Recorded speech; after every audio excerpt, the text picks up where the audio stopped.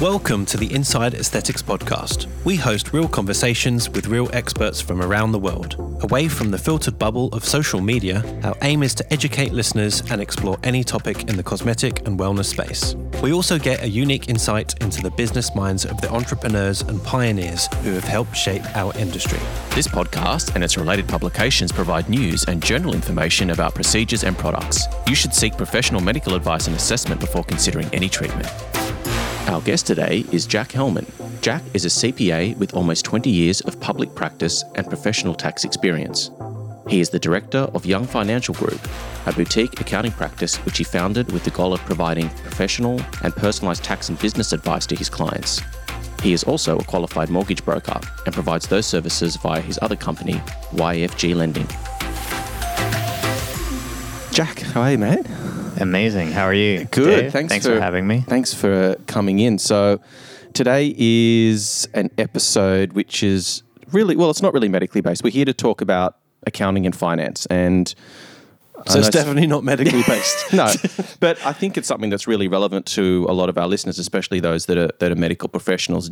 You know, we've generally found that it's an area that most medical professionals tend to not have too much knowledge around when it comes to like tax, financial planning, all these sorts of things. It tends to be an area where most doctors and nurses sort of go, oh, too complicated. Correct. Too Didn't hard. do that in medical school. Yeah. Very timely point in year as well to have this conversation. So, I mean, Jake and I were having a bit of a chat, and he had some accounting questions, and my knowledge is quite limited, but I guess probably a little bit more than the average lay person. And I thought this is something that would be a really interesting topic for our listeners because, you know, I'm sure Jake's not alone. It would be good to just do like a 101 or crash course podcast on accounting and some hints and tips that people can use to sort of make the most of the money that they're earning. Yeah, definitely. And I guess a lot of injectors initially go out alone as well. So they've got no support, no one in the office to ask. I was in that situation, and you know, there's a lot of nurse injectors who I know are currently in that situation, and particularly with what we're just emerging from the lockdown, it's really important to have your finances in order, and with the tax year ending in less than 30 days, it would be a good time to just sort of nut out some of that stuff. Yeah, well, people work so hard. You might as well try and keep as much of it in your pocket as you can. Obviously, legally, we don't want to do anything illegal, but you know, by all the legal avenues to try and maximise every dollar that you're making, keep it in your pocket. So, Jack. Well, I always try to explain to my clients that when you come and have a chat to me this time of year, I'm more like an emergency room doctor where I can apply the paddles, you know, I can give you a shot of adrenaline or something like that. Whereas if you come to me after 1st July, it's more like a funeral director. I'm like, it was such a nice year. It did this, it did that, but it's finished now, you know? Yeah. So that's a great analogy. I like that. So you guys went to school together? Yeah, we did. Jack and I think you came to Australia and joined 10th grade, and we've been friends since then. So we've been out of school 20 years. You're Something 40 like now. that, I'm almost 40. Yeah, it's a long time. Scary when you think about the numbers. It goes fast. It does go fast. I still feel young. Sort of. Yeah, well, you know, I think it depends. If you look after yourself and you sort of try and stay healthy, you know, it's crazy times at the moment. And people are all over the place. It's, yeah. Anyway, so Accounting 101. So, I mean, tell us a little bit about your practice. So the name of your business is the Young Financial Group. You're situated in William Street in Sydney. In William Street in the city, yeah. So close enough to the CBD that it's available by foot, but not close enough that you pay those huge rents. So Smart. I like it. And how long have you been there for? I've been there for about 10 years now in that office, and but I've been out on my own for more than that. And I started my practice after having worked in a few different chartered accounting firms and also in corporate tax at quite a large multinational insurer. And it got to a point where I felt that a lot of the work that I was doing was very monotonous and didn't really see the value that it appears to the end user. And I find that being in private practice gives you that ability to actually see the impact that each decision and strategy does for the client. And for me, that makes doing accounting work, which is usually kind of dull, a little bit more interesting. And I feel like I'm part of many different businesses. I feel like I'm part of a lot of medical practices, real estate agencies, architects, plumbers, everything. So, why did you fall into accountancy? Was it in the family, or did you like maths at school? What? I've never understood why people do. Well, without going for any of like the really cheap sort of euphemisms about is one of those things where I had an opportunity when I was much younger to switch out of like working in what really is like a job that you can't make a career out of. It was in like a retail sort of environment, and someone had said to me that they had a really good chance for me to get started in accounting. And I was young enough, and that I was happy to take the hit on the income, because you do take a few backward steps in life sometimes to go forward. But I can tell you that now that being in private practice, you don't look back after that. So yeah. That's a good moral. And where's your accent from? You're not Australian. No, not. Well, I am sort of Australian. If you wanted to know how Australian I am, I'm Australian enough to like rugby, but not enough to like cricket. So okay, that's not good enough then. It's our national sport, buddy. What's going on here? Well, the cricket's not happening at the moment. No, so, there's not a lot of anything happening at the moment. Well, the rugby seems to be the one, and the AFL that are going. So they seem to have gotten their act together a little bit faster. But, anyway, one of those things. So what sort of clients do you typically work with? Because I know that I've referred a lot of my nurses to you, and I know you've sort of started to take care of a lot of medical professionals. But what's your sort of client mix typically look like? The key thing that links pretty much all my clients is that they are in the personal services businesses. So they sell their time. So whether they're a nurse injector, whether they're a GP, whether they're an architect, a lawyer, real estate agent, plumber, they're basically selling their time. They're not selling a product. And as someone who also sells my time, it really helps me to understand them and their business a lot more. And we can appreciate each other and the connection. So I guess thinking from my point of view, when I first met an accountant, and I moved country, so things were different again for me, as well as not being an accounting expert. But what's the sort of initial conversation you have with one of your, say, nurse injectors or doctors who, they know nothing? Maybe we'll talk about the structures of how people represent themselves first, and then, you can sort of go into the detail from there. Yeah, that's probably a really good point to start.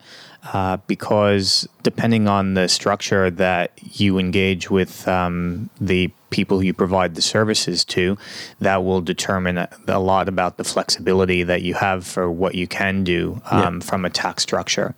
And there's about 5 major ones that we tend to work with. And the simplest one is going to be the employee relationship. So that's where you're paid a fixed amount per hour or per annum to provide these services on behalf of, let's say, a medical practice. And or like a hospital doctor. Yeah, they just get a salary. They sort of get the tax already taken from their salary, and away they go. Exactly. And it is the simplest because there's no major paperwork for you to do each week or each month. The tax is withheld from you, and the only compliance requirements that you really have are to do a tax return once a year. Yeah, and that's actually how my life ran for many, many years. I was a hospital doctor. I didn't know anything about being a sole trader or a limited company. And so when I started, it was really difficult because I was like, hold on a minute. What's a quarterly BAS and all these other things unique to Australia? So yeah, and how many of these principles are relatable to other countries? Because we've got listeners in other countries. Obviously, you can't talk about accounting law in all these countries, but are some of these principles similar globally or not so much? All right. And like you said, you pointed out already that I'm only licensed to provide tax advice in Australia. I just wondered if you knew the American kind of spin as well. Look, I mean, in America, the tax laws are quite different. They do have some similar structures. So they will, obviously they're going to have companies. They're not called proprietary limited. They're LLCs there. and you're able to trade via that mechanism as well, and then be an employee. So we're just skipping a little bit ahead of. No, that's fine. I just want to acknowledge our American listeners. They're a big group. And they're very important to acknowledge, and so and hopefully they're doing all right during these quite challenging times that they've got over there. Probably be a good time just to, I know we do sort of a little bit of a disclaimer at the beginning of the podcast, but now is probably a good time just to say this is a podcast. The information is general in nature. It's there to sort of as a information education purpose, but you should always talk to your accounting, your accountant professional or whoever, financial advisor, tax accountant, on advising your particular situation. Yeah, absolutely. I like to kid myself that we're more entertainment than education. We're probably a hybrid. We're a bit of both.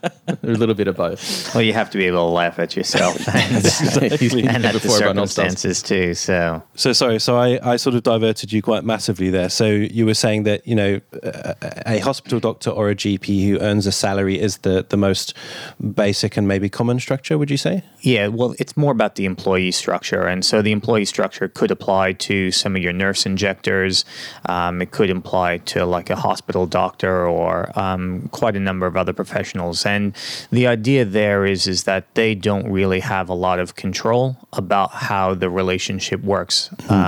Their main input is that they turn up and do what they are paid to do. Yeah. And that's really it. The business who they work for takes care of all the compliance obligations. They pay the insurances, they pay the rent, they do the whole lot. And really your key obligation is to turn up and do a good job. Yeah. And I think that for a lot of people, they may be able to go and work under a different structure, potentially even the next one, which might be a sole trader, but they just don't want the extra workload that comes along with that or the extra responsibility. Yeah. And they just like to keep it simple, and that's okay for some people. And if you don't have aspirations to be able to grow, or you just like the peace of mind and the security to know, hey, I have this job and I get my annual leave, I get my paid sick leave, and that's it, then there's nothing wrong with that. Yeah. So I guess it's important to say that there's no sort of right or wrong answer. It just depends on what it is you're trying to achieve and what your particular working scenario is. It will depend on what's the most suitable structure for you. So that's part of your initial consult or discussion, is understanding, hey, where are you? Where do you want to be? What are your sort of financial goals? And then you're sort of tailoring a structure around those sorts of factors. Would that be right? 100%, yeah. And I think the big thing really is that working for yourself, it sounds glorified, but it takes a lot of extra work. And I'm sure you'll know this, Dave. You're up till all hours of the night and you're constantly thinking about it. And it's like, and you think, how many patients do I have booked in the next day? Yeah. Whereas when you're an employee, even though you probably should think about how many people are booked in for the next day, because eventually if there's not enough people booked in for a consistent period of time, you may lose your job. But you don't really think like that. You just think, okay, well, I go home at 5 o'clock or whatever time it is and I can switch off. And you're thinking it's Monday, 4 more days till Friday, and I don't have to see this place for 2 more days. That's basically what most employees think. Pretty much. And there's like having that time and that ability to be able to focus on other things is a luxury for some people. And if it works for them, great. And if it doesn't, then there's other options. So but presumably, if you are a hospital doctor and let's say that's your career and you're not doing private practice, so there's no other income, you don't have the ability to change your structure, do you? Generally not. And I think also in a hospital environment, it's very regulated because you're paid, especially a public hospital, you're paid by the state health service. Yeah. And they will pretty much only engage you as an employee. Mm-hmm. Okay. Some of the hospital doctors may still have to have their own insurances on top of what the hospital provides, or they may have to pay for some of their own licensing fees or other expenditure. But generally in public systems, you're going to be an employee, and that's pretty much it. So their tax return is simple or relatively simple? It's more straightforward because you're just doing an individual tax return with the employee sections completed, and a lot of that stuff is already provided for you by the employer. Yeah. So I know that there are plenty more structures, but just to pick you up on that term, tax return, what does that actually mean? What happens? What do you need to do? When do you do it? So you, at the end of each year, you are required to lodge a income tax return. It's a document that gets submitted to the tax office, which details all the different income streams which you have. So whether that's employment income, interest from your savings in a bank account, dividends from shares, rent from rental properties, all forms of income included in this form, and you submit to the tax office, and then they will assess on how much tax is payable. Usually as an employee, most of the tax is already withheld from you. So the idea is that they're not trying to get it where, you get a big refund or you have a big liability. They're trying to usually withhold just the right amount. And obviously, if you have a lot of deductions, and we can move on to that a little bit later on in the program, but you'll be able to then recoup some of those expenses. Yes. Right. Perfect. So that the employee is basically your most straightforward, most common structure. It's safe. There's not too much to think about. You are limited, I guess, in terms of creative ways to sort of reduce your taxable income and so on and so forth. But that's what most people are sort of on out there in the workforce. You'd say it's probably 70 to 90% of people are probably in employee sort of situations. Yeah, it would be hard to put an exact percent. I didn't come here with the statistics on that. But come on, Jack, you should know this stuff. Yeah, I know. But really, a lot of people are employees. That's the majority of the workforce out there. And it's designed that way for a reason, because the business which employs them has ultimate control over, whether they deploy them and how much need there is for them. So, but moving on from that, we would look at sole traders. That's really the next step up in terms of the complexity of a tax structure. And what that means is it's still you as an individual performing a service. However, you don't have that employee-employer relationship with the service, with the people who provide the service or have the overheads there. And what will happen in that situation generally, let's say you're talking about a nurse injector who is a sole trader, they will have an ABN. An ABN is an Australian business number, and that is a number which all people and entities who are in business must have. They then create an invoice and will invoice the hospital or the clinic that they work on whatever agreement on basis that they have. They may also have a trading name which they work under, and that trading name is the name that they may use to deal with the public. However, underlying that trading name is still really them as an individual. And one of the key things to understand when you are a sole trader is that you have unlimited liability. And what that means in simple terms is that if there is a problem, let's say let's talk about. Don't look at me, Jack. You screw up, you make a mistake, you do something bad. If as an injector, we talk about, you put the injection in and it damages the person, and your insurance company, for whatever reason, hopefully you do have insurance, but if your insurance company doesn't cover you, they can come after all your assets. And that's obviously a big risk. And some people are not willing to accept that risk, especially if they have personal assets like a home or cars or investment properties. So they will look for other structures to do that. The other thing also with a sole trader is that all your profits are taxed in your personal name. And so for a lot of people as well, that's not a very attractive scenario to have, especially if you're going to be earning a higher income, and you'll be looking for some of these other opportunities, be that in a company structure or be that in a trust structure, to be able to conduct your business. Now, it's very important to point out that the choice of structure shouldn't be purely from a tax point of view. It may be an added side benefit, but there should be commercial reasons as to why you use a different structure. And the simplest reason about why you pick a structure, and an easy one to explain to people can be that risk one, that you prefer to trade as a company because you don't want the risk associated with being a sole trader. Yeah, and just to give, I guess, listeners a real life example of how this may play out. I mean, you may have insurance, for example, but for example, I know that with some of my clinics, if I fail to report something that could potentially become litigious or someone's going to sue us, if you don't report that to the insurer, they may turn around and say, look, you didn't notify us, therefore we're not covering you. So even if you do have an insurance policy, if you drop the ball or something goes wrong with reporting, insurance companies, typically they make money when they don't have to spend money. So if they can find a reason not to, and I'm not saying insurance companies go out to intentionally do this, that's not what I'm saying, but if there was a scenario where they had the ability not to pay you, cover you for insurance because you failed to report, then if you're in a private, like a sole trader type scenario, then you could become personally liable. So they could come after your house or whatever assets that you have. So it's not just about having insurance. Sometimes things happen and people drop the ball.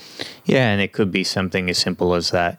You're only licensed to use particular products and you didn't realize that, and you, even though it was in like good intention, you've gone and used a secondary product that wasn't covered by your insurer by your licensing, and therefore now the insurance company won't pay. Yeah. So say you're over in your favorite conference overseas and you thought, oh, this filler looks great, I might just bring that back home with me, and then you inject someone with it back here in Australia. I mean, I don't know. Don't do that.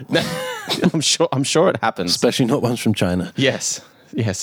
No offense, China. No.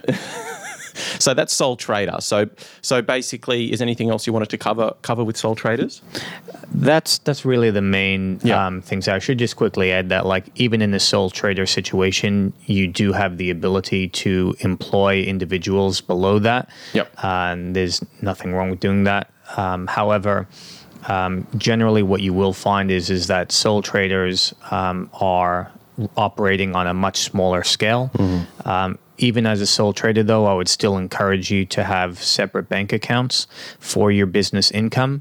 And the reason for that is when you conduct your business activity, it's important to be able to identify what's in your business life and what's in your personal life. And if you have this account that's just for your business income, and then you transfer to your personal account to, let's say, pay your Foxtel or, to pay for getting your hair done or something else, then it makes the work for your accountant and even for you as like a business owner, because you're still a business owner, a lot easier to track, because you're looking at one account that only has either business income or business expenses or just transfers to your personal account. From a practical perspective, and maybe we'll go on to this later, but if you've done that very clean business account, do you still have to keep thousands and thousands of receipts of things if you've got all of those transactions in your bank account? That's a really good question, Jake. And the answer to that is sometimes. And yes, but no. I personally feel that it's important to keep most receipts. Yes. Even if legally you're not required to keep them. Yeah. And we now move into a little nuance with sole traders, because even with sole traders, you can be a sole trader who's registered for GST, or you can be a sole trader who's not registered for GST. And what will generally determine whether or not you should register for GST is whether your turnover is more than $75,000 per annum. That's turnover, not profit.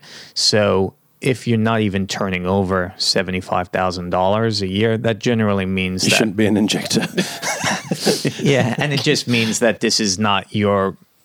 For most people, it's probably not your main focus, because if let's say you're running at a profit margin where your expenses are only, let's say, 10% of the business or something like that, there's not much income there to be had. And for the amount of work and time and effort, I'd probably be saying to you, maybe consider just being an employee and get your paycheck, and that's all. Yeah. But back to the receipts, from the tax office point of view, generally receipts under $75, you're not going to have to actually retain.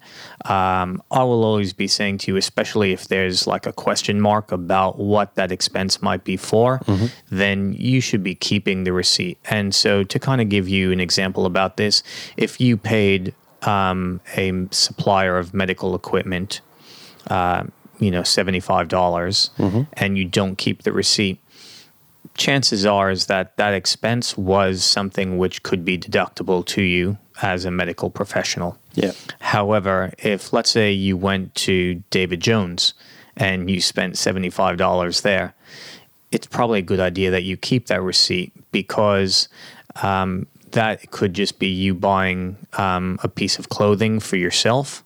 Or it could be that you went and bought like an organizer or like a memo book or something like that from David Jones, which could be deductible, or it could be that you purchased a gift voucher for a client. Sure. And then that could be deductible as well. So there's, there are places where you buy stuff from that it's obviously for your work. Like if you buy a new laser, that's probably not for your personal use. That probably would be a lot more than $75 as David's well, got too. two in his bedroom. Yeah. And there are apps now that can help people with that too. So it's not just about collecting the old shoebox full of receipts every year. You can do things now where you take a photo of it with your phone, and then it stores it in this app, and then you can just.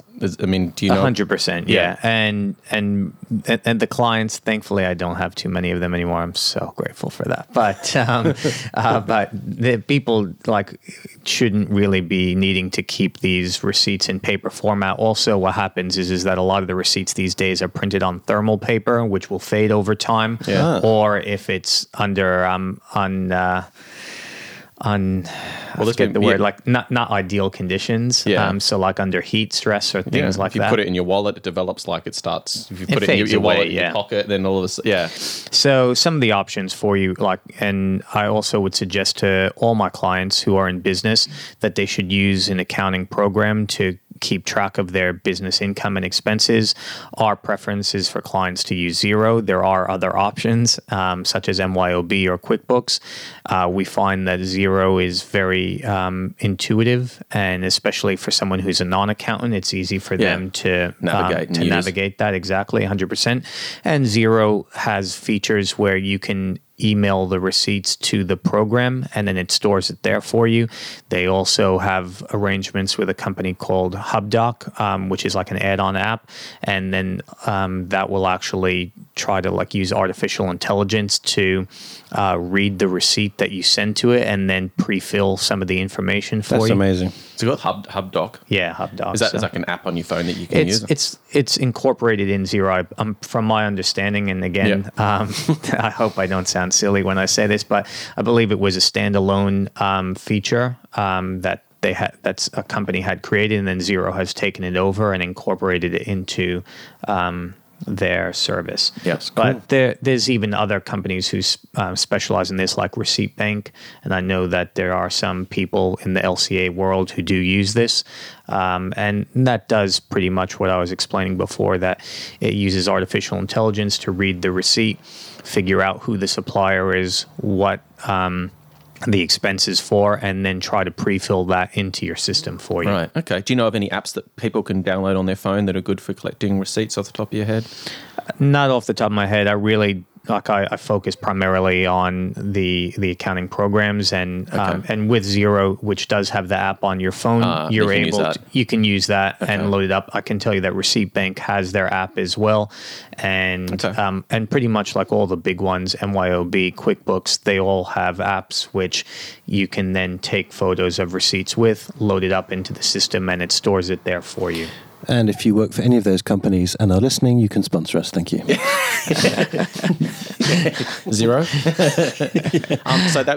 So we've covered employee and sole trader. So what's the next step? We're looking like a proprietary limited or something? Yeah, if we're moving up from there, you're generally going to go to a company structure to conduct your business that way.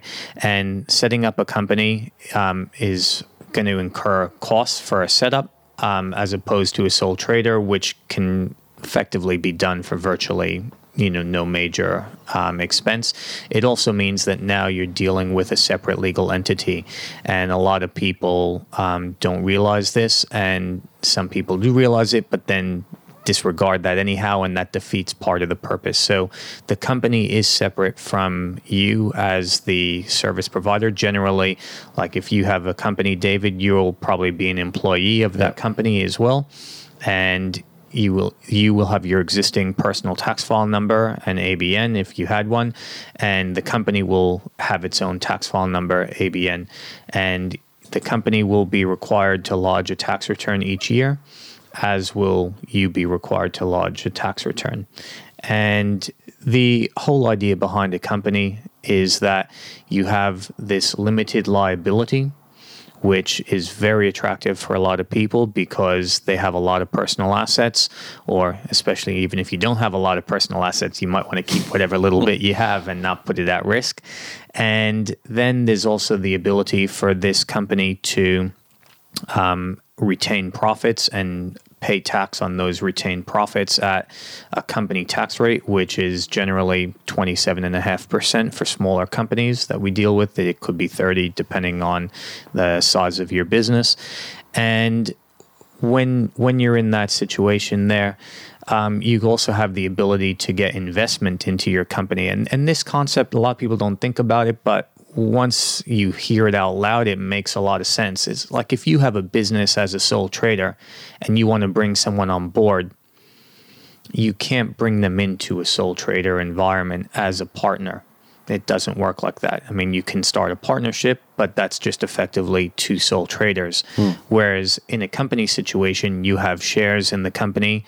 And so if Jake and Dave, you guys want to start a company together, you can each put in money and then you have a defined interest being your shares in that company. And that way you can, sell those shares to other people or pass it along. It makes it a lot easier, especially when you're dealing with multiple people in a business situation. Yeah.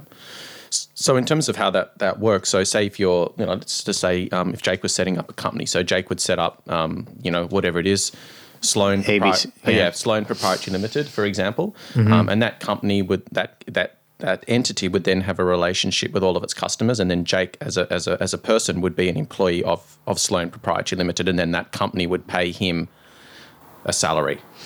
That's correct. That's normally what we would be recommending to our clients in terms of how they're structured and how they as the individual, so let's say we're talking about Jake for a second, how he fits within his company structure. And the only other thing that I would just add to what you were saying before, David, is that sometimes in the relationship, this company, let's just call it, Sloan Proprietary Limited for the moment, will invoice the person who's receiving the injection, and sometimes it will invoice the clinic, which provides the infrastructure where those people go to. So let's, without mentioning any particular chains or things like that, they may invoice that clinic as based on however many clients they've treated or given injections to. That's okay. Jake works at one of my clinics, so once a month he'll send me an invoice from his company, and I pay that company, and then whatever Jake's company decides to do with that money, whether it's invested in whatever or pay him a salary, that's sort of between Jake and his company, but that entity will just invoice my entity, and then that's that relationship, and that's where it's over to him then to decide what he does and how he moves that income around. That's correct. And the idea also in this situation here is that there's a lot of factors at play.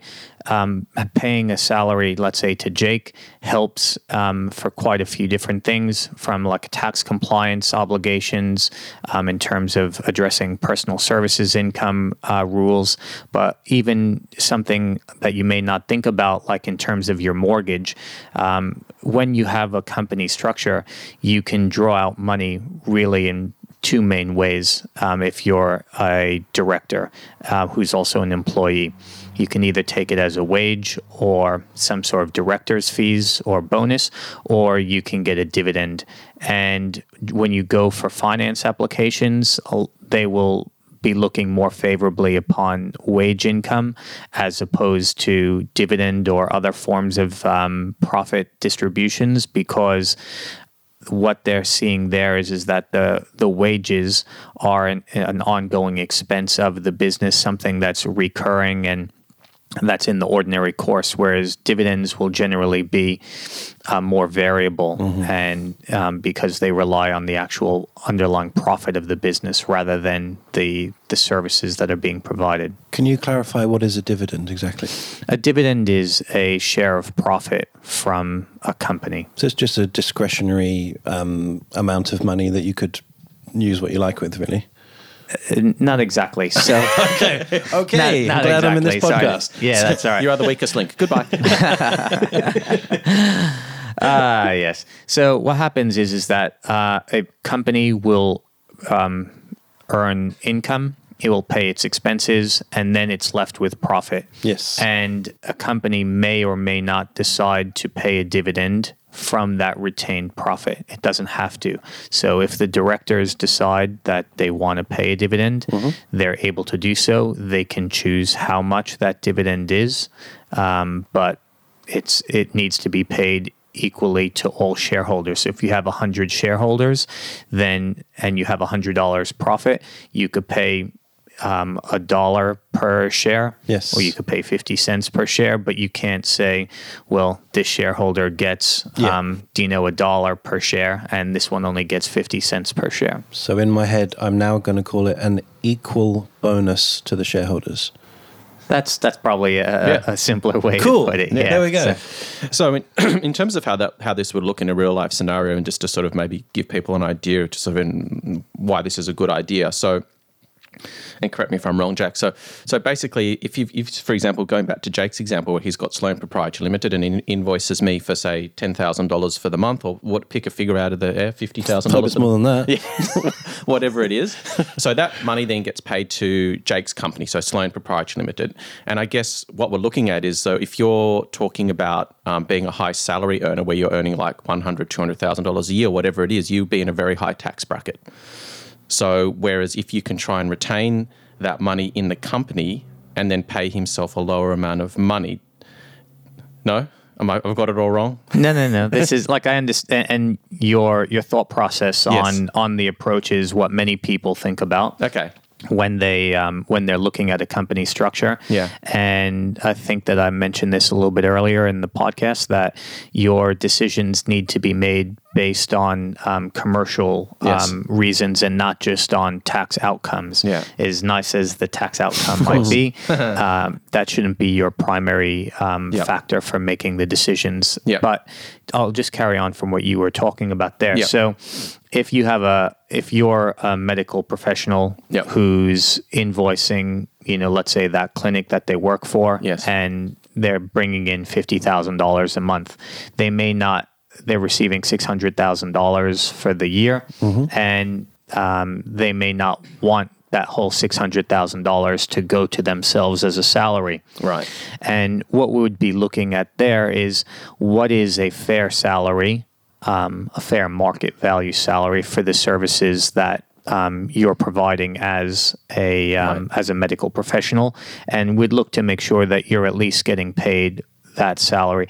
The other thing also to keep in mind too is that when you have a company, even if you're getting this $50,000 a month in income, there are a lot of other expenses that the company has to operate, which mean that not that entire $600,000 is available to go as a wage to the person. Yes. And the other thing to also add to that as well is that you have to really be mindful that you are an employee of that company. There is that separate legal entity, and there is that distinction. And I touched on this earlier.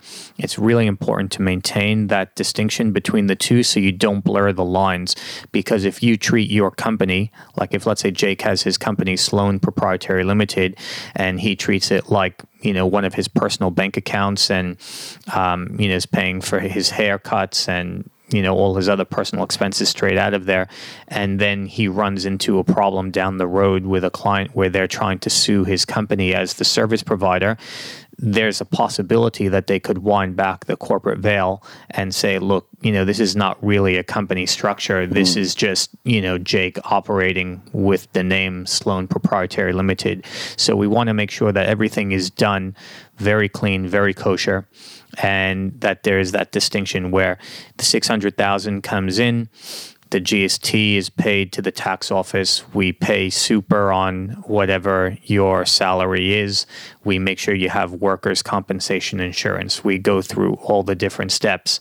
Yeah. And I think that when a lot of your listeners might hear this, they go, wow, even just those few things, they're like, oh, this is too much. Do you know how, I don't want, That's how I'm feeling. and that's why they have people like us, on board with them to be able to make this whole process a lot simpler, a lot smoother, and really just to be that you can focus on doing what you do best, which is making people look great, better than they looked when they were born, or that they were naturally, better than what genetics sort of helped them to be like, and then we can take care of this side of it for you, so you can focus on what you do well. Yeah, it's still a good idea though for people to have a general idea about what they're doing, because it's, you don't want to be completely ignorant to the fact. I wouldn't think you sort of not have a limited understanding would be good. Yeah, that's very true as well. And we much prefer to deal with clients who are informed and engaged in the process, rather than clients who just throw up their hands and go, you know what,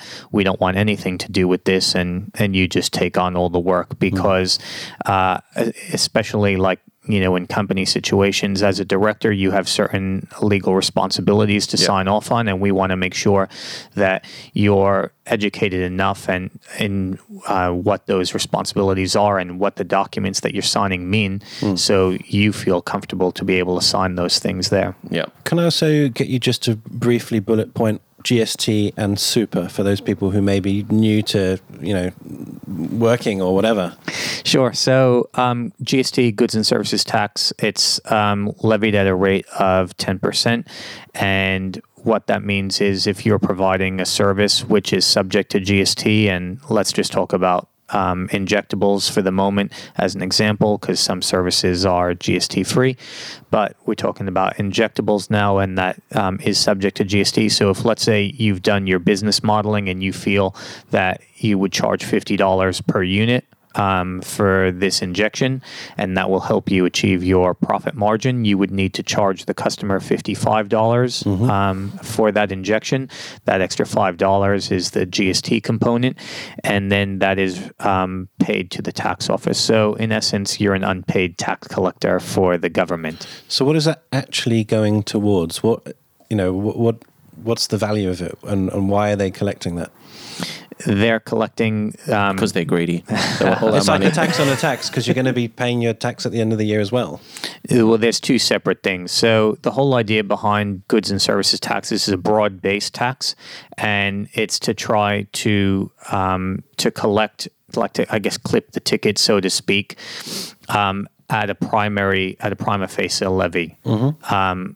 Prima facie level. So that way they get tax at the point of service, I guess. Yes, that's right. Because what happens is that as an individual, you only pay income tax on your profit, and there are many legitimate ways to make sure that your profit could be zero, in which case then the government would get no tax there. Okay. So what they're, and also to try to help avoid, cash economies. But GST, like we're not here today to really talk about what the GST is spent on, because it's split out between the different states, and they have percentages about who gets what. And sure. I mean, this is now getting into a more like national budget. National budget sort of political. It gets paid for politicians to travel on business class. Exactly. That's what it goes to. Yes. Okay, so that's GST, and then super. But the real thing from GST, and like all jokes aside, is that you really are, in no word of a lie, you're an unpaid tax collector for the government. And when you collect the GST from providing a service, you put that aside, or you should be putting it aside, because you'll need to remit that back to the government each quarter, generally, for most people. And that's called your BAS. And that's in your business activity statement, which is your BAS. That's correct. You can also offset that against the GST that you have outlaid. So really simple example, you have, your $55 injection that you're providing to the customer. And then let's say you've bought a $11 notebook. So you have you have your $5 of GST that you've collected, you have the $1 of GST that you've paid, and so then you give the $4 to the government. Yes. Right. Okay. Good. And then you were talking about the superannuation. Yes. And their superannuation guarantee is a legal obligation for companies who pay their employees more than $450 a month. So that is irrespective of whether you're casual, full-time, part-time, whatever. If your employee receives more than $450 a month, you need to pay them superannuation, which is 9.5% of the ordinary time earnings. And so you need to factor that into your budget as well, because a couple of things. You also, like when you go out on your own, it's a very exciting time for you, and you have a lot that you're thinking about, and you're there because you want to be a success, and you're not doing it because this is like a fallback option. You're doing it because you're someone who's on the front foot and trying to really make something for yourself, and you don't want to then try to avoid paying super, which you otherwise would have received as an employee, and then find that you're behind your peers because they've been getting 9.5% of whatever they've paid going into a super fund, and you've sort of conveniently forgotten to kind of pay that. So, Yes. and that's one of the other things I like about having clients running with the companies too, is that now they're legally required to pay themselves the superannuation, and that helps them for their future. Yeah. It means you're forced to put that money away, and Yeah, and I know we're not going to talk too much about superannuation today, but there are avenues to use super these days. You don't have to wait until you're 65. I mean, there are avenues, and obviously we can talk about this at another podcast, but you don't just have to wait until you reach that age. There are things that you can do, tax strategies and ways you can invest with your super before you reach 65. Yeah, So, there's 100% ways to do that, and definitely for another podcast, not for today's session. Yeah. But the main thing for people to understand out there is that even though for most people you're not going to really access your super till you're about 60 years old, this is a tax effective opportunity for you as well, because your super, when it's paid into the super fund, and all superannuation contributions need to go to a regulated superannuation fund, that is taxed at 15%. And so if you're paying that into the super fund and getting a deduction at a 30% tax rate, but then only having to pay 15 cents on the way in, you've just made 15 cents on all the dollars that have gone into your super. But that's capped at 25 grand a year. There is a limit on how much super. That's correct. I'm glad to see that you're up to speed I've on been this. reading up for this, don't you worry. Thank you. So it is $25,000 a year as a deductible contribution into your superannuation. All I'll just say quickly is that there are non-deductible or non-concessional contributions which you can make, and that's generally at $100,000 a year for most people. But the one that most people think about on a day-to-day basis is the deductible one, and that is $25,000 a year. Okay. Right. And the purpose of the super, although David said you can use it in other ways, is to really have some sort of fund for when you're older to live off. Yeah, nest egg, yeah. That's correct. It is to kind of have for when you do retire, so you're not as reliant on the public system as you would be if you had like no superannuation. Yeah. So what's it cost to set up a proprietary limited company? What are we sort of looking at in terms of setup costs? So there's a few components to the setup costs, and it depends on obviously the complexity of what you're trying to achieve over there. But for a basic proprietary limited company, there's usually 3 components to the cost. You're going to have ASIC fees. That's the Australian Securities Investments Commission to actually get the company registered. There's corporate secretarial fees for getting a lot of the company constitutions and other formation documents done. And then there's our professional fees, which come along with that. And a ballpark figure to set up a proprietary limited company all in, you're probably looking at around the $2,000 mark to get that set up. And when we set that up on your behalf, that will generally include getting you ABNs, tax file numbers, GST registrations for your company, and then having everything provided to you in a very simple, easy to understand package. So all you just have to do is sit there and sign some documents, and you're way to go. Okay. Can I ask, you said once you've got a proprietary limited company that the company and the employee both submit tax returns.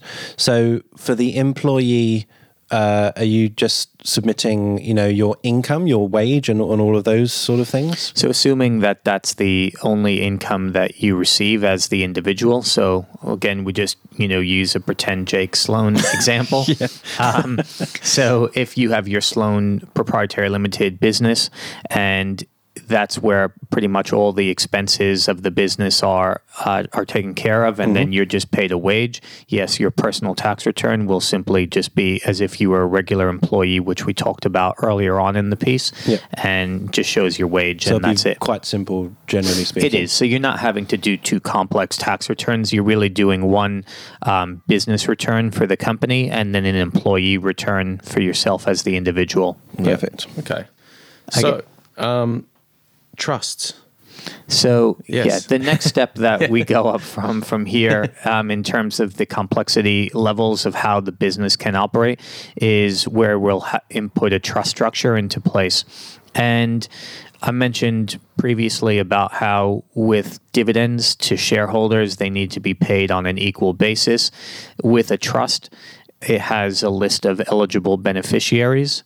And we're, again, just to be clear, we're talking about a discretionary trust, not a unit trust. So I'll just quickly explain that. A unit trust is more similar to a company because people have a fixed entitlement. They have a particular number of units which they hold, and then any profit needs to be paid out on that unit basis, that unit entitlement basis.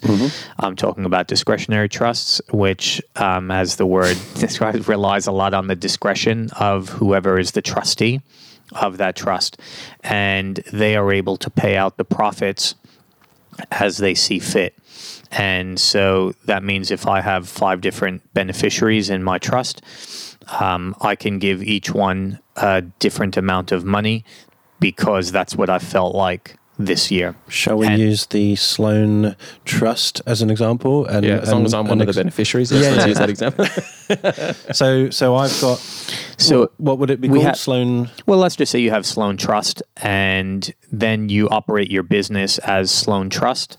What can happen there is that you look at the end of the year, you have, let's say, $100,000 in profits, and you can divvy that up in any which way you see fit to people who are eligible beneficiaries of your trusts. In order for someone to be an eligible beneficiary, generally for like most discretionary trust deeds, it will run along a family line. So it will be either a grandparent, a parent, a sibling, a spouse, a child, or a grandchild. Of people who are named as beneficiaries. So if you've set this up and you've only named yourself as a beneficiary of the trust, then those will be the people who can be eligible beneficiaries. They're not entitled to anything.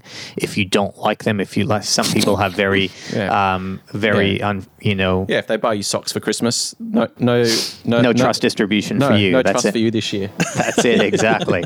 And just because someone meets the criteria, again, they don't have to receive anything, and they're not entitled to claim anything.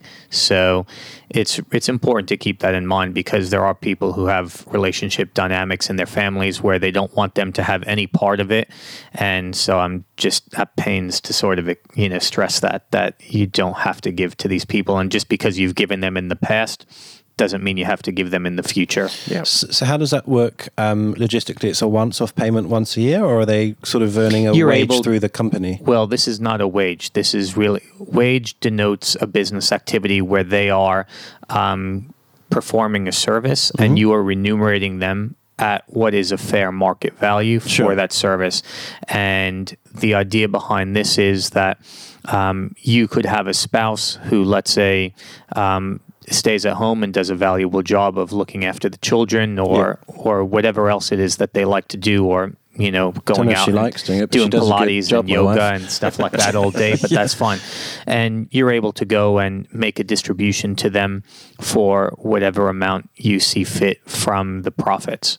So So you can't drip feed that every month. It has to be a once yearly. No. You can feed this through whenever you want, but the key thing is that it's not a wage. So it could be change every. It's a profit. It's a profit distribution. Yeah. So as long as you know what your profit is, then you can certainly go and hand out part of that profit midway through the year or at any point during the year. Yeah. I'm just saying that it's really a profit, and generally how a trust will make its distribution will generally be more towards the end of the year, because then you can actually know for sure that that's what your profit is. Yes. Because just because your business might be up at December, but then by the time June rolls around, Of course. it could have been coronavirus, and now business has fallen off. So profits have gone through the floor. Now, people that are receiving these payments through the trust, do they have to pay tax on that income? Yes. So Okay. as a beneficiary of the trust, you will certainly pay tax on whatever distribution that you receive, depending on how how that trust is set up, which you have received a distribution from. There may be some tax which has already been prepaid at the business level. You will then get credit for that. But you, as an individual, you need to pay tax on all amounts received. So just to put that into an example context, so if you normally pay, say, 40 cents in the dollar, for example, and then you get a distribution and that's already been taxed, say, at 30% at a company level, then you, as the person receiving that money, would have to pay 10%. That's correct. Yes. Right, So you pay the difference, and that's the idea. So no one's missing out and being disadvantaged here. Yep. You just pay the difference between whatever tax has been paid and your marginal rate of tax. And if, let's say, your marginal rate of tax is less than 30%, then you could actually get a refund. I'm trying to understand why you would set up as a trust versus the company. So Are they together? Oh, sorry. Yeah, I'll let you explain. No, that's okay. Yeah. You, what you will generally see there is that depending on what your personal circumstances are and what your goals are in life, we may suggest either a company, a trust, or both. Okay. And when you have a trust structure built into your business structure, it gives you a lot more flexibility. Mm-hmm. And what most of our clients have gotten to the place that they are at in life by working hard and by being savvy, and they don't like to be limited or restricted. And with a shareholding structure in a company, you can only pay out profits to people who are shareholders, and only on the basis of how many shares they have. Mm-hmm. Now, this gives you the flexibility to be able to pay to somebody else on a one-off basis or even on a regular basis, but on different amounts. So no fixed entitlement. Yeah. And I think that provides a lot of opportunity for you as a business owner to be able to go and really just have the control that you're looking for over. And this is what it's about, a lot of control. Yeah. Okay. And you said that the trustees tend to be through the bloodline. No, that's the beneficiaries. Sorry, generally the beneficiaries will be through the bloodline, yeah. So let's say you're putting money into your 3-year-old's account or whatever you want to call it. Who controls that money? Well... Let's split you're talking about two different topics here, Jake, and let's just be clear. We'll address them separately, okay? So you are able to give to your 3-year-old if that's what you want to do. However, the tax office has special rules in place to try to catch out people who are distributing money to their minor children. Mm-hmm. So that's basically dependent children under 16. Yeah. And they put penalty rates on tax if you give them a distribution, because there are people who will go and say, okay, well, I have $100,000 of profit. I have my wife and 3 kids. I'm going to give them each $25,000 in distributions, because if, let's say I just gave the whole 100 to my wife, she would pay about $25,000 in tax as an individual. Whereas when you split that 100 4 ways, there's virtually no tax payable by those people, assuming that they have no other taxable income. Yes. So that's the distribution part of it. If you were referencing who controls the money that goes into that account, well, if it's your minor child, then obviously you're controlling that. Yeah. And again, that's why they put these penalty rates in place, because they recognize that even though you're saying I'm giving it to little Johnny, effectively, you're giving it to yourself. So, but I'm not here to that was talk. my question, because I was thinking, I'm purely thinking of a dad here, not tax evasion. I'm thinking, if you had a trust set up and you drip fed however many a year or a month into your kid's account, that could eventually become college fees or whatever. It could, and you could do with that money, effectively as you see fit, as the guardian of that person. What you're going to then start to run into are other issues, which become legal factors as that child gets older, and especially once they turn 18, and then they can do what they like with it, and then could potentially do what they like with that money. And I think that for the purposes of trying to have like a more 101 type of podcast for your listeners, this is well and truly outside 101. And I think that there's probably a few other things that are timely that we sort of talk about today, especially no worries. Given that we only have a limited amount of time, and also that June 30 is coming up in a couple of weeks. Down, Jake. Settle down. I'll stop my life planning. So, So do we want to cover personal services income just quickly? So that's what's referred to as PSI, or personal services income. And I know that some people run into a little bit of trouble on trying to understand what that concept is. So could you break that down for us? Sure, no problems. So we've mentioned this a little bit earlier, personal services income.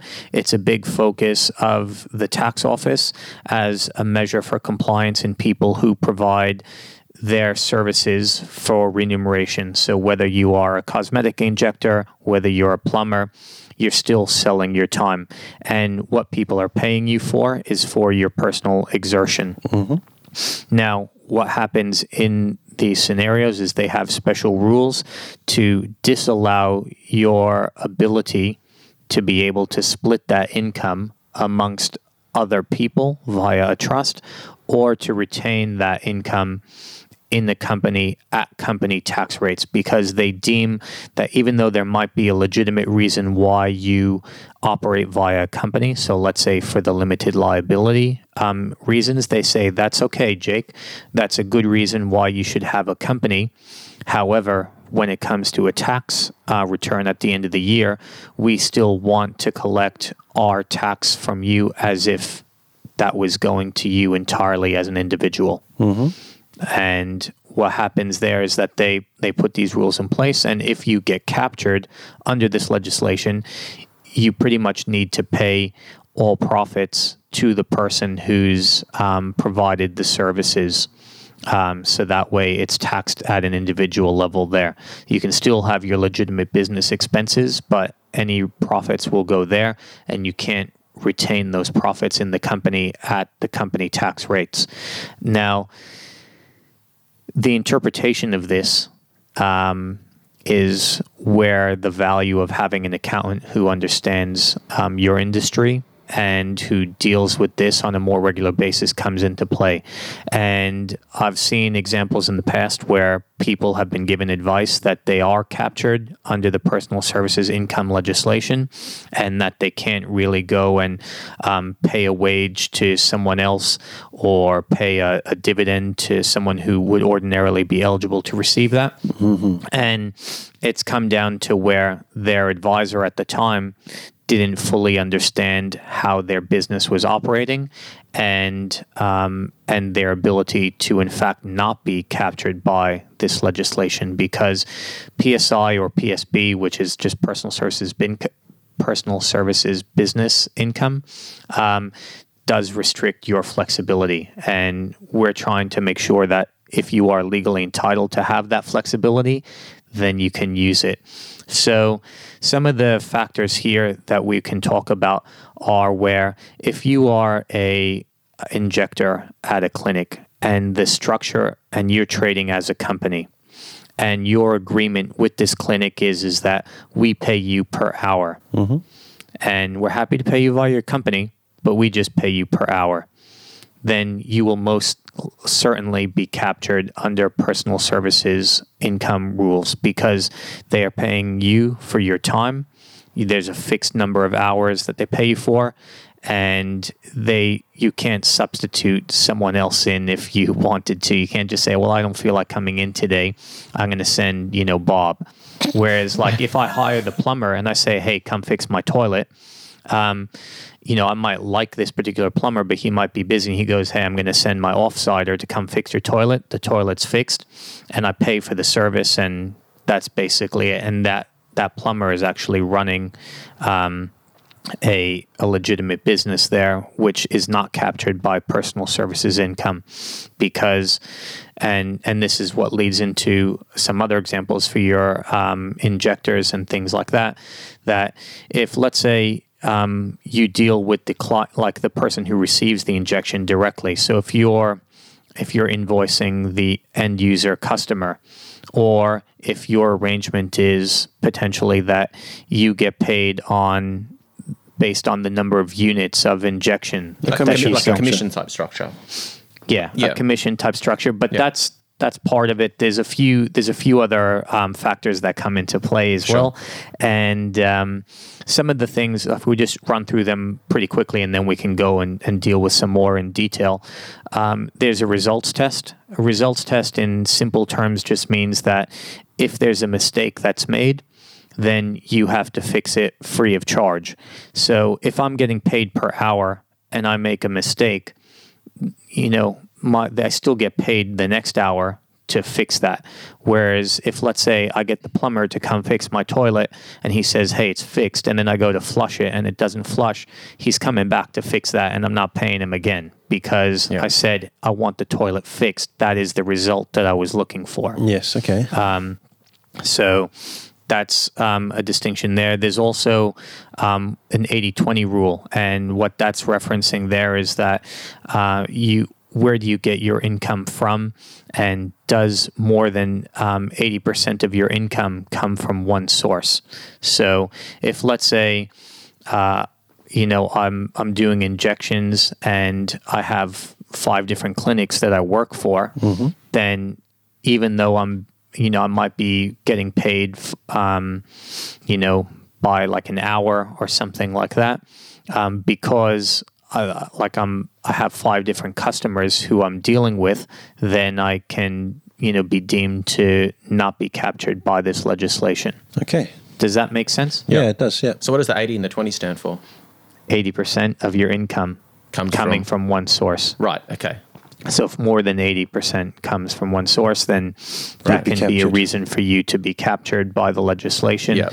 And then also if, with the results test that I mentioned, there's other things as well. So like, let's say I'm a delivery driver and I deliver for Coca-Cola. Yeah. But obviously Coca-Cola is a massive client. I'm distributing their drinks all over the country, and I have a fleet of trucks that's worth millions of dollars.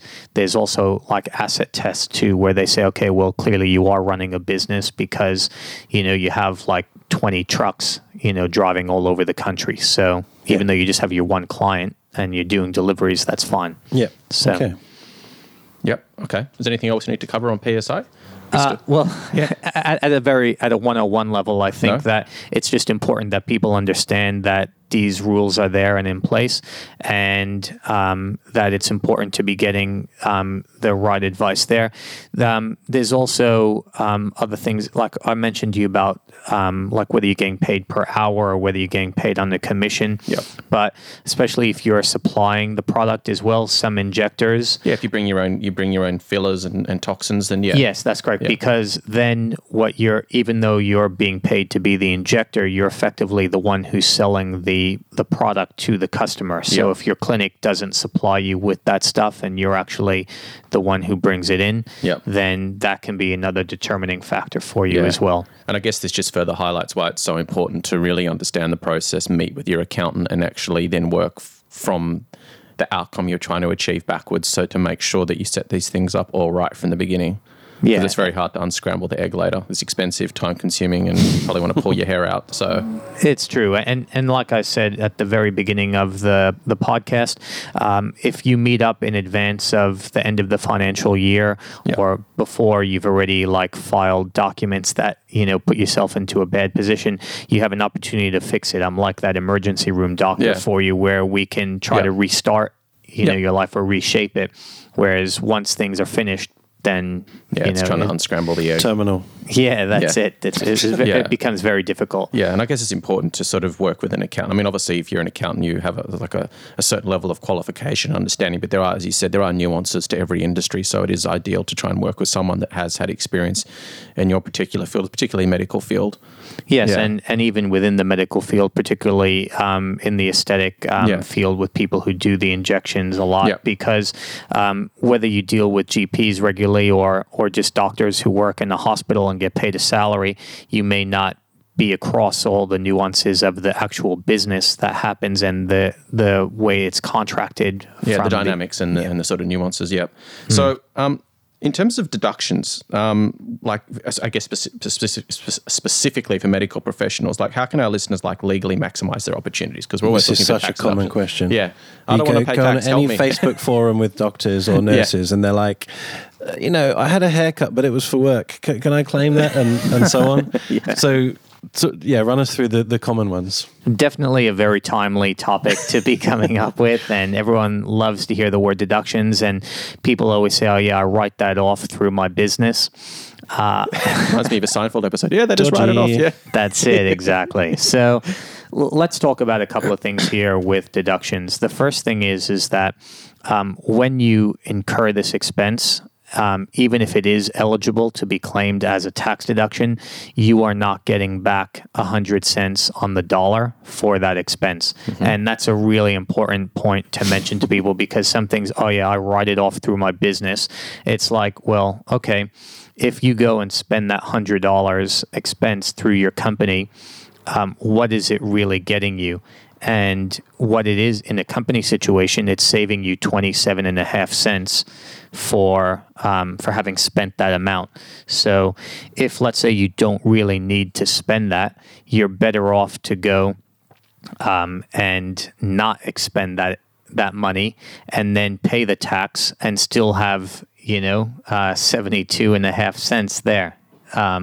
So you're better off that way. There's no, I can claim the paper from my photocopier as a tax deduction, but I'm not going to buy pallets of it if I don't need, because I'd rather just keep that money, pay some tax, and then have the rest of it to do with as I see fit. Yeah. So let's just be clear there. Yeah. First Don't of all, spend money unless you need to. Exactly. Or there's a couple of other things as well, and I guess if you don't need to is a pretty good coverall for everything else. But the first thing is, if you're an employee situation, and I know a lot of your listeners are employees, the best thing is, can you get your employer to pay for it on your behalf? Mm-hmm. Because if they pay for it on your behalf out of their pocket, then you're getting back 100 cents on the dollar. And you'd much rather get 100 cents on the dollar from your employee than get 27.5 cents, or maybe even 40 cents from the government. So that's where companies will do packages where you get a car allowance, or you get a salary sacrifice. Not even so much like that. That's certainly things that they get done. But just think about it like this. Let's say your APRA registration. Yep. Some companies say, we'll pay that for you.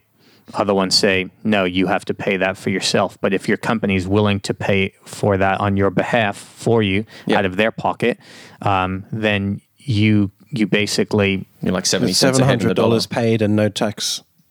Nothing back, but you've not spent $700. That's right. So you're well and truly in front, because if you have to spend that $700, all you're going to get back is about maybe $200 or something like that. You're still $500 out of pocket, whereas this way you're in front. And then the other thing that you can sort of look for from there in terms of these deductions is, does it make your life better? And so we talk about, let's say you have to travel around between multiple clinics to do your job. do you want to have a nicer car to do it? Can you do that same job? Like no offense to, let's say, a Toyota Corolla, but you can drive around between the clinics in a Toyota Corolla, or you can drive around in an AMG Mercedes, and you'll still get there. You'll pretty much get there on time and safely. But it's, do you feel more comfortable in the Mercedes AMG? And if the answer is yes, and your business has the profitability and the margin to be able to do that, you may feel that that's a deduction which you want to have through your company. And so that's probably the other reason why I'd say to someone you might want to spend the money there, is because you're actually getting this personal benefit and enjoyment out of driving a nicer car, and you get to claim the deduction for it there. Other things as well, when you start to talk about medical professionals, is you guys have a lot of continuing education requirements and medical conferences, as we do too for accountants. And you may find that there's a conference that is relevant to your particular current role, which might be in Byron Bay or Monaco, if there wasn't coronavirus travel restrictions. So we were talking about that before the shit hit the fan, weren't we? Going to IMCAS over in Monaco, and then Paris as well. And so you may find that you sort of end up getting a little bit of a vacation, or get to experience a different culture, and still able to claim a tax deduction for the cost of going to these conferences as well. I just want to, obviously, again, you probably have heard me throughout the whole podcast. You obviously can't take the piss out of this, and you need to be reasonable. And there are certain rules from the tax office about how long, prior to and post the conference is acceptable travel time for going overseas and things like that. And if you go outside these things, so if you go to, let's say, Paris for a medical conference, but you stay there for 3 weeks and the conference was for, let's say, only like a few days, there's going to have to be an apportionment of that between your personal expense and private. But and business. But assuming that, let's say, you just went to Paris for a week and the conference was 4 days, then the tax office understands that it's not reasonable to expect you to fly in the morning of the conference and fly out the day it finishes. They get that. But maybe a sensible approach would be, look, I'm going overseas for a conference. It goes for a week. I want to spend 3 weeks overseas. Maybe I claim 30% of that expense as a tax deduction, because that was the legitimate amount of time that I spent on business there. Assuming that the cost of the entire 3 weeks was even, then yes, that would be a fair way to do it. So I guess the moral of the story is, don't be greedy. Otherwise, you'll get caught. Can't play the system. I think really the moral of the story is that it's important to get good advice and to speak to your accountant or your tax advisor prior to making these plans and incurring the expense, so that way you can structure it in a way which meets the rules and helps you achieve your outcomes at the same time. So just to be clear, on that example of, say, going to Paris, that would include the fee of the course, the flight, the hotel, any food associated with eating, transport to and from, all that kind of stuff. All that sort of stuff. And it's very important to keep your receipts, and especially when you start going overseas and things like that, to make sure that you have the conversions on the expenses done right. So it's probably best just to take the hit and put it on your card, so that way you can see what it converts back to in Australian dollars, rather than... That's actually a good point. I've been in this situation where, I've been in Dubai, and then when I'm actually doing the tax return, I'm using the conversion rate on the day of the tax return, not the day I was in Dubai. So what's the recommendation there? Because it can vary wildly. Oh, there's not even a recommendation. This is it needs to be converted at the price of the day when you incurred the expense. Okay. So, and that's why I'm saying to you, if you use your credit card, it's converted right then. Yes. And yes, I know they charge you fees and everything else, but you can claim the international transaction fee as a deduction, and then that way it's done for you. The maths is much simpler on how to convert it. So, what about some of these sort of more, I don't want to put this wrongly, but there are some grey areas where some industries can claim certain things and some can't. But in terms of injectors, outside of education, travel, car, what about things like clothing? If you have to wear a uniform or you've got to present yourself in a certain way, is that grey or is that legit? It's it's black. There's black and white rules about that. And what happens is for clothing, unless it is an actual uniform. So let's say they say we need you in black pants and a black shirt, and you go and buy, Versace, black jeans and black shirt. That's not deductible. And the reason for that is that you could wear that same outfit out, to the pub later on or something else, and it's not even a question. It's not claimable. Okay. So I'll go through for uniforms what is claimable and what's not claimable, since you asked the question. So specific uniform is where it will be branded, like I like your beautiful shirt there that says inside aesthetics, So that if you wear that out to the pub afterwards or something like that, it's probably not type of clothing that's just for your general thing. You could say that is a uniform T-shirt there. Yeah. Okay. Or if it's, let's say, protective. So if let's say you work as a traffic controller and you have the bright orange shirt, even though it might not say, Jake's traffic control, you're not, like, unless, you have a very strange fashion sense, then that's not, and the same thing, let's say with, like, those chef pants or something along those lines, then not claimable. However, with scrubs, if you have to wear scrubs, even though they might not be embroidered or something like that, that would be an occupation-specific type of clothing. Yeah. You can also then start to say that that's a bit more protective too, because that's one of the other features for it. So if, let's say, you just, you were an electrician and you had, rubber-coated sort of like plain black pants, even though they don't say Jake's Electric on them, but those are specifically designed to protect you from getting electrocuted. So basically, if you go out in public wearing what you'd wear for work and you were deemed to look ridiculous, it's tax deductible. Well, there was a reason I like your spin on it, James. A lot of people, post-COVID and post-lockdown, all opening up, they are thinking about getting scrubs or something for work that is, can be soiled or infected, whatever, and then taken off at home. But they didn't necessarily want to make that investment if it's not going to be deductible. And that's why I feel like I've been at pains to sort of explain some of the nuances there. Course. And again, if you're unsure, and in a podcast like this, we can't cover everything, so it's best just to ask the question. But just from a general rule of thumb, it's going to need to be either occupation specific, it's going to need to be protective, or it's going to need to be branded as a uniform in order for you to be able to claim that. And things like scrubs would definitely fit in. And things that you may not have thought of would be like non-slip shoes. So you might have a pair of, let's say, Nike or Converse, type of shoes that you're wearing around the hospital or your clinic, and you could just as well wear those to go out on the street. However, you are entitled to claim for a non-slip footwear, in that environment. So do you have any examples of, say, medical professionals that you've sort of looked after, or they've come to you and they haven't sort of set things up right from the beginning? Like, what can that look like if they don't get it right from the beginning? Like, how bad does it get? How much time do we have to talk about these examples? Probably like 5 minutes. Yeah. I think probably the one that pops most to mind about medical professionals who haven't received the best advice for their particular situation is an example of an injector doctor. Who was advised by their tax accountant that they were captured under the PSI rules and were therefore unable to access certain deductions that they would have otherwise felt that they should be able to claim.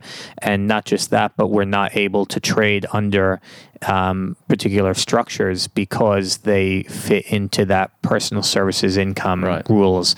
And what that's done for this particular client over the years is it's cost them a lot of money in missed opportunities in terms of primarily, deductions, but also it's left them at risk because they've had to end up trading as a sole trader for quite an extended period of time. Yeah. And whereas otherwise, and even like in coronavirus times, like now, you don't know what's coming around the curve, and the government had put out this cash flow boost for employers where basically they could get up to $100,000 in pay-as-you-go withholding credits waived. Now, as a sole trader, you don't get that. But if you were operating as a company and employed yourself, you could most certainly get that. Right. So, and the base tax rate is quite different as well, isn't it? 100%. And this is the whole thing. As a sole trader, all your profits are taxed at your personal income tax rate. Whereas when you have a company, you have the ability to retain some profits in that business, which then get taxed at 27.5%. Then as a trust, you have the ability to go and distribute those profits to anyone who is an eligible beneficiary. And that may happen to have, a benefit of a tax implication as well there. Again, I'm sure that's not the primary objective of giving to them, but when you have it as a sole trader set up, you don't even have the ability to make that distribution. Yeah. And that will cause a lot of challenges for you down the road, and I think it also just means like lost income as well as the taxpayer, and and again, you mentioned this a few times. It's really important just to have someone who understands your situation. And then also knows how to apply the rules to that situation too. So you need to have the combination of both: someone who understands the tax rules, someone who also understands your particular circumstances, and then can make the two of them work together best. Sounds awesome. Well, that's a lot of information. We've been talking for nearly an hour and a half. We've gone way over time, but that's great because I think that there's a lot of people out there that could really benefit from this information. But obviously, we've only captured a really small part of all the topics and sort of nuances we could have gone into. So, I mean, anyone listening out there that has an accountant and maybe thinks that they should be looking for maybe a second opinion, or people that are looking to get into the industry and set things up from right from the beginning, if they want to get in touch with you, Jack, how can they do that? The easiest way to get in touch with us would be to visit our website, www.youngfinancial.com.au. You can send us an email via our website there.